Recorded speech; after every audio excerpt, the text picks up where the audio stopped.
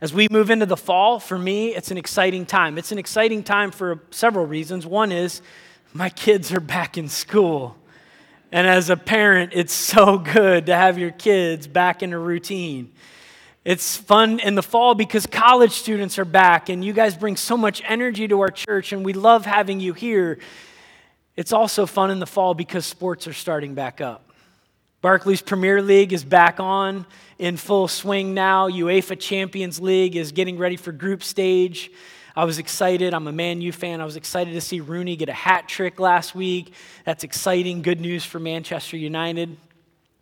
NFL season's kicking off. Preseason's in full swing right now, but September 10th, Thursday night game. I know Bruce is excited about that one. Pittsburgh Steelers versus the New England Patriots. I know all of you Colts fans will be rooting for the Patriots in honor of Reggie Wayne, who's gone over to the dark side for many of you. But then October 7th, that's when the real season gets started for me. That's the NHL season. I love hockey. I love to watch hockey. My oldest son and I have made it a goal to get to every stadium and see every team play over the next few years. And so we're excited for hockey season to get started this year. October 7th, first game of the season, Montreal Canadiens versus the Toronto Maple Leafs. We'll have to wait a few extra days to see our Caps play, but eventually they'll get started, and our hope is this year the Capitals can make a march for Lord Stanley's Cup. Go Caps. As you think about all of these sports getting started and all of these teams ramping up for their season, all of them have the same thing in focus. They want to win, and they want to win the championship.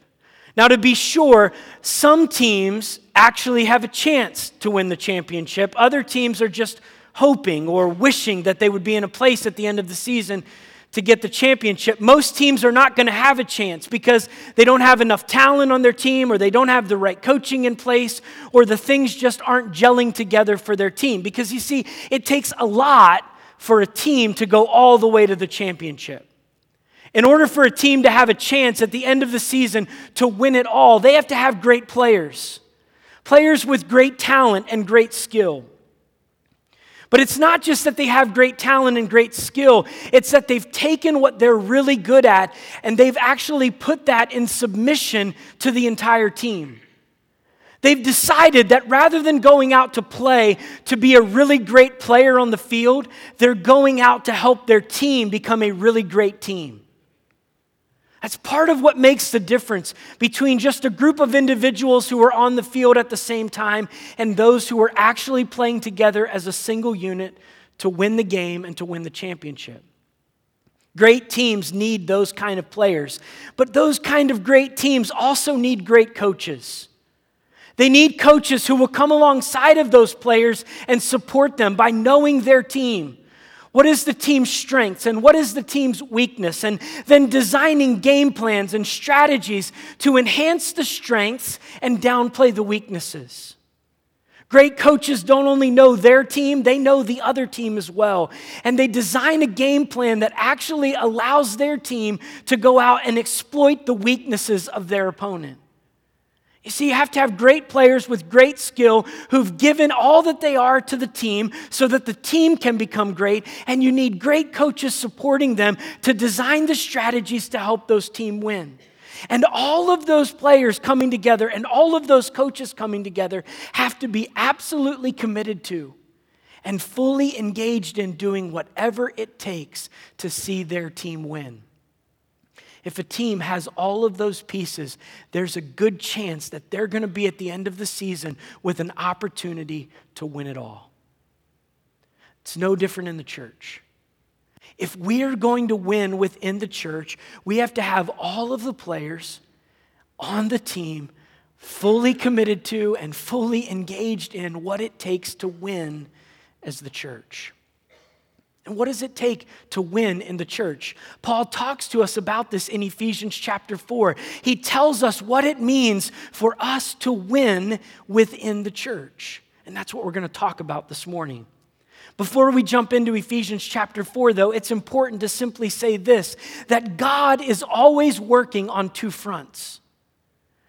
One of the fronts that God is always working on is He's always doing work within the church, within the body of people who are His people, who have decided to follow Jesus, who have put their faith in Him and are committed to everything that God wants to accomplish within His body. God's always working within the church.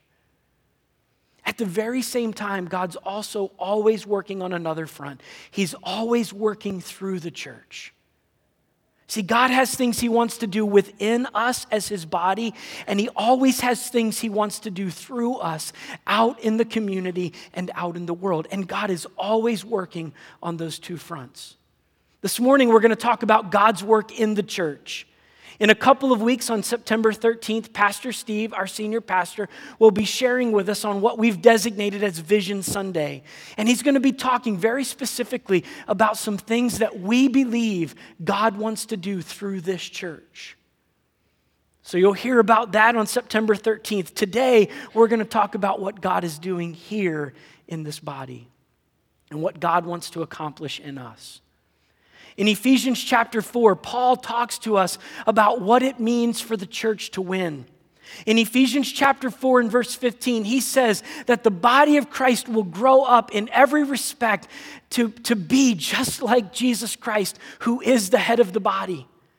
This is the work that God is doing in the church. Paul prays a very similar prayer right at the end of Ephesians chapter 3 in verse 19 when he says this. He says that we should grow up into to the full measure of who God is. You see, God's work in the church is to mature us. It's to make us like Jesus. And God is always doing that work within the church. Now, sometimes churches try to substitute things for this work that God wants to do in the church. Churches get their eyes off of this goal, and they think that the only thing that God wants to do in the church is to attract as many people as possible into the church. And so churches attract big crowds, and they count heads every week to see if we had more heads this week than we did last week. Now, don't misunderstand. The church should always be trying to attract people into the church. It's one of those things that God is always doing through the church. But sometimes we substitute that goal for what God really wants to accomplish among us as His people. We think that because the church is growing, then that means that we're okay, that we're doing what God wants us to do. But what if God wants the church to grow both numerically and in our depth in Him? See, we can't substitute other goals for this goal that God wants to accomplish within the church. Some churches will assume that because people are regularly coming to faith in Christ, that they are doing everything that God requires of them. And again, to be clear, we should want people all of the time to be coming to faith in Jesus Christ and dedicating their lives to Him. But if we are not then taking those people and helping them grow up into full maturity, then we as the church are not allowing God to do His work in our midst. God's always working on two fronts, in the church and through the church, and we need Him to be doing both of those things so that we can become everything we're supposed to be and do everything we're supposed to do. You see, God's goal for us, God's goal for you, as a follower of Jesus Christ, is that you would grow up into maturity. And so how do we do that? As Paul lays out Ephesians chapter 4, he gives to us, I think, three distinct things that we must be committed to and fully engaged in if we are to grow to maturity. And I want to walk you through those three things very quickly this morning.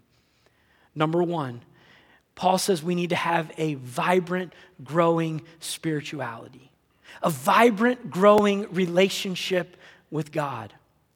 If you go back to the end of Ephesians chapter 3, Paul prays for these Christians in Ephesus. And his prayer for them is this, that they would be strengthened by God's Spirit in their inner being so that Christ can dwell in their hearts through faith. He goes on to pray that they would understand God's love and that they would have His power at work within them and that they would grow in their knowledge of who He is and of what He wants from their lives. What Paul is praying for in Ephesians 3 is for people in the church, followers of Jesus Christ, to have a growing, vibrant relationship with God. This is where our growth toward maturity begins.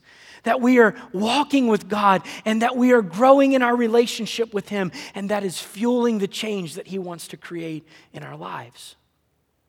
The key word here is cooperation. In order for us to have a vibrant, growing spirituality, we have to cooperate with God. You see, when we think about this, we tend to fall into one of two camps, extremes on the ends of the continuum. On one end, we think that spirituality and growing in our relationship with God rests only on our shoulders. That we're the ones who do the work to grow spiritually. And so we create a checklist. If I do these things, whatever those things are, if I give myself to those things, if I discipline myself, and if I put in the effort and work really hard, I'll grow the way I want to grow. Because after all, my spirituality and my growth is up to me. That's one end of the continuum. On the other end of the continuum is the exact opposite. People on this end say, I can't make myself grow. In fact, I don't have any role to play. It's up to God to change me. And so I'll just sit here and wait for God to zap me when He is good and ready to zap me, and then I'll be who He wants me to be. This results in passive Christianity. Over there, we're putting in tons of effort. Over here, we're not putting in any effort at all. We're just simply waiting for God to do His work. The problem with living in one of these two extremes is that over here, we end up with a form of godliness that has no power. We're doing all of the right things, but there isn't the power of God at work in our lives, changing us to be who God wants us to be. And on the other end, because we're disengaged from the process and we're just simply waiting for God to do something to us, we end up just being nominal Christians. There's not a whole lot of change happening. There's not a whole lot of anything happening in our lives. We just simply call ourselves Christians. In order for us to have a vibrant, growing spirituality, we have to strike a balance somewhere in the middle. That's why the key word here is cooperation. We have to cooperate with God. There has to be some place in the middle where we faithfully do our part in spiritual growth and we trust God to faithfully do His part. And when those two things come together in cooperation, we grow and we change and we become the people that God wants us to be. We have to recognize that we cannot change ourselves. We cannot grow ourselves. We cannot cause transformation in our lives in our own effort or in our own work. And we have to realize that God will not change us unless we come to the table and are fully engaged and wanting to be changed. We have to cooperate with God.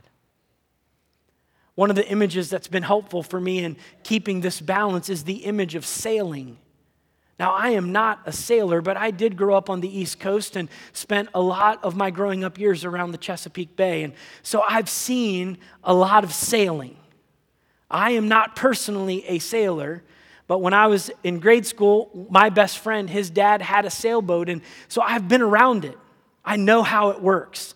And I know that if you grew up in the Midwest, you probably haven't spent a whole lot of time sailing. Maybe some of you have, but it's not something we do here in Marion a lot. So I want to enlighten you on two key things that you need to know about sailing. Prepare to have your mind blown this morning. You need two things if you're going to sail. You need a hoisted sail and you need wind. I told you. It's amazing. You need those two things if you're going to sail. Here's the thing. Sailors can't make the wind blow. No matter how hard they try, they are not responsible for the wind. But if the wind is blowing and the sailor has not done his or her job to hoist the sails, their boat still won't move. The sailor has to do his or her part, and then they have to trust that the wind will blow. In our spiritual lives, it is exactly the same. We have to be faithful to do our part. And we do that by engaging in what historically has been called the disciplines of the faith or the practices of the faith. The reason we engage in those activities is not to check something off of a list to say we did it, or even to prove that we are committed to God. We do those things because as we do, we are putting ourselves in places that Christians down through the ages have discovered God's wind tends to blow there. Why do we open the Bible? Because when we do and we read it and we study it and we engage with it, God's wind blows there and it tends to change us and transform us. Why do we come to corporate worship? Because down through the ages, when God's people have gathered in worship services in response to God's invitation, God meets with them and He speaks to them and He transforms them. Why do we engage in prayer? Because when we do, God tends to meet His people in those places and He speaks to them and He hears from them and they begin to change. We don't do these things to check things off a list. We do them because they are spaces in our lives where God tends to meet with us, where the wind of God's Spirit tends to blow. So we have to be faithful to do our part, to engage in those practices, to be people of Scripture, to be people who read the Word of God, who meditate on it, who study it, who internalize it, who live it out. To be people of prayer, people who commune with God, and people who communicate with God, who share with God what's going on in their lives, and who talk to God about the needs that they have and the needs that others around them have. People who intercede before God on behalf of their community and their world. People who listen intently for the voice of God to know what God wants so that we can go do it. We have to be people who gather for corporate worship. We are commanded in Scripture to not give up meeting together, as some are in the habit of doing. Because God has invited His people to gather together on a regular basis to worship Him. And it's our responsibility to respond to that invitation and gather regularly so that we meet with God. And we meet with God here when we're together in ways that we cannot meet with God when we are alone. Now, these three things, Scripture, prayer, and corporate worship, they're not the only three things that we can do to grow in our relationship with God. They're not the only three places where God will meet us, but they are three of the foundational places that God calls us to. And if we are serious about having a vibrant, growing spirituality, we will hoist the sails in our lives by doing these three things and the other practices of the faith that God might lead us to. Faithfully doing our part, all of the while trusting God to faithfully do His part. So that as the wind of God's Spirit blows through our lives, we have our sails up, ready to catch the wind so that we can move forward. We have to cooperate with God so that we can have a vibrant, growing spirituality. Number two, we need to have strong, healthy relationships. If we want God's work in the church to be accomplished, we have to cooperate with God to have a vibrant, growing spirituality, but we also need to come together as the body of Christ to have strong, healthy relationships. Paul says we ought to make every effort to maintain unity in the bond of the Spirit. And he calls the church together. If you read it, you see it's almost like a drumbeat of ones. One body, one Spirit, one hope, one faith, one Lord, one baptism, one God and Father of all. It's as if Paul is saying we all have to march together to the same drumbeat. Because as God's people, there is only one church because we only have one God. What this means for us is that relationships are critically important within the church. It's not enough for us to say we love God and we're in relationship with God and we're growing with our walk with God. That's great. Are you also growing in your relationship with others? Because if you say you love God, but you don't love one another, then you are a liar and the life of God is not in you. That's not my words. Those are the words of Scripture. You see, if we want God's work in the church to be done, it's not enough for us to know God. We have to also grow in knowing each other. As we discover the importance of relationships in the church, we begin to realize that the reason they're so important is that they are a means and an end of spiritual formation. As we connect with each other in relationships here at College Wesleyan, as we connect with each other in spiritual formation groups, we are studying the Scriptures together, we're praying together, we're caring for one another, we're holding each other accountable, we're supporting each other as we go through difficult times. And as that happens, God actually uses other people to shape and form us to be the people He wants us to be. You can't learn how to forgive until someone wrongs you. You can't learn how to care and love for someone until they're going through a difficult time. You can't learn to be patient with someone until someone tries your patience. You can't learn to lovingly accept people who are not where you are in your spiritual journey. They might not even believe the things you believe or have convictions that you yourself have, but unless you are in relationship with them, you cannot learn to lovingly accept those people. See, God calls us to connect with each other.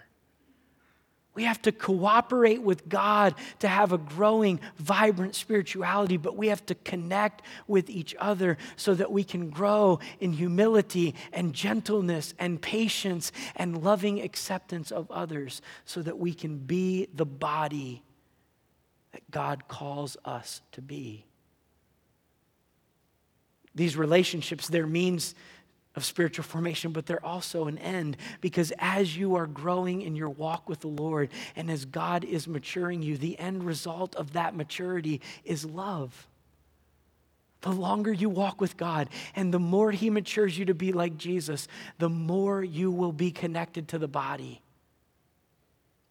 And so if you want to know, how am I doing in my spiritual formation? How am I doing in my growth toward maturity? Just ask yourself, how strong and healthy are your relationships? And if they don't fully reflect what God desires, then ask God to continue to do His work of maturity in your life. We have to have a vibrant, growing spirituality. We have to have strong, healthy relationships. And then thirdly, Paul calls us to faithful, gift-oriented ministry.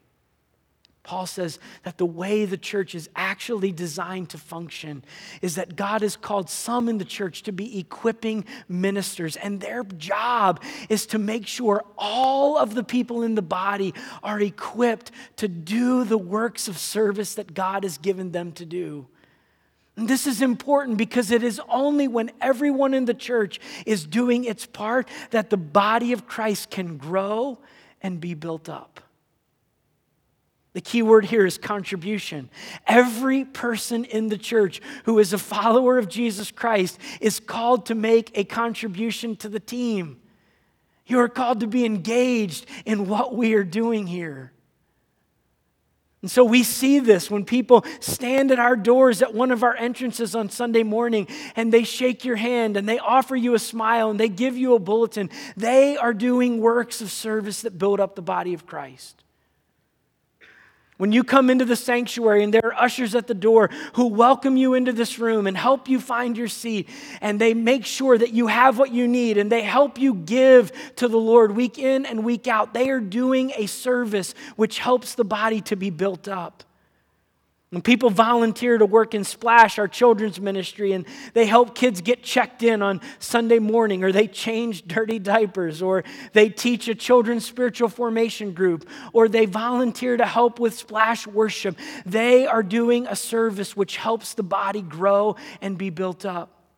When our worship arts team puts together a service every week and engages volunteers and they stand up here and faithfully lead us in worship week in and week out, they are doing a service which helps the church grow and be built up. When people volunteer with JC Body Shop and they serve as sponsors, investing in the lives of teens in this church, they are doing a service which helps the body grow and be built up. When our tech team makes sure that the sound and the lights and the screens and all of the technical stuff is working right, they are doing a service which helps the body grow and be built up. When people come into our office as volunteers week in and week out to do things that none of you ever see, but it needs to be done, and they come in and do it faithfully, they are doing a service which helps the body grow and be built up. When the people come in long before you or I get here on Sunday morning and they make the coffee, can I get an amen from the coffee drinkers in the room? These people are doing a service which helps the body grow and be awake and be built up every week. These are just a few of the things that are required to see the ministries of this church move forward. They are just a few ways that you could contribute and make a difference. There are many, many more. The point is this: regardless of your age or your situation in life, if you are a follower of Jesus Christ and this is your church, we want you to be fully engaged, making a contribution here so that the body of Christ can grow and be built up. A couple of things need to be said here. One is that some of us get this idea in our mind that because maybe we work for a Christian organization or because we view the work that we do out in the community as our ministry, that means we don't have to do anything within the church. And while I want to affirm the fact that our work out in the community and out in the world is extremely important, in fact, it is one of the primary ways God does his work through the church. Leveraging our work out in the community in that way does not free us from the responsibility that we have to one another within the church. We are still called to make our contribution, each part doing its work, so the body can grow and be built up. The second thing that I want to say here is that oftentimes we think that if I get involved in the church, I'm going to do something I don't like doing and that I'm not good at. And this is not right. The way the church is designed to function is that we would do the things that God has given us passions for, and the things that God has gifted us to do. Find your passion, find your gifts, your strengths and abilities, and then find ways to employ those things within the life of the church. As you do, the body of Christ grows and it is built up into maturity. We together become like Christ. So in order for us to win as a church, in order for God to accomplish his work in the church, we have to be absolutely committed to and fully engaged in these three things. Cooperating with God so that we can have a vibrant, growing spirituality. Connecting with each other so that we have strong, healthy relationships. And contributing to the life of the body in faithful, gift-oriented ministry. When we do these things, the church grows up into maturity. As I was preparing this week, it struck me that in order for us to grow to maturity, in order for God's work to be accomplished in our lives, we need the church. You can't grow to maturity on your own. You can't pull off to the side all by yourself and expect to grow and become everything God wants you to be. We need the church to help us do that. I need the church and you need the church. We all need the church if we're to grow and become who God wants us to be. The other thing that struck me is this. In order for God's work in the church to be accomplished, God does that work through us. God needs the church to accomplish his work in the church, which means we all have to be absolutely committed.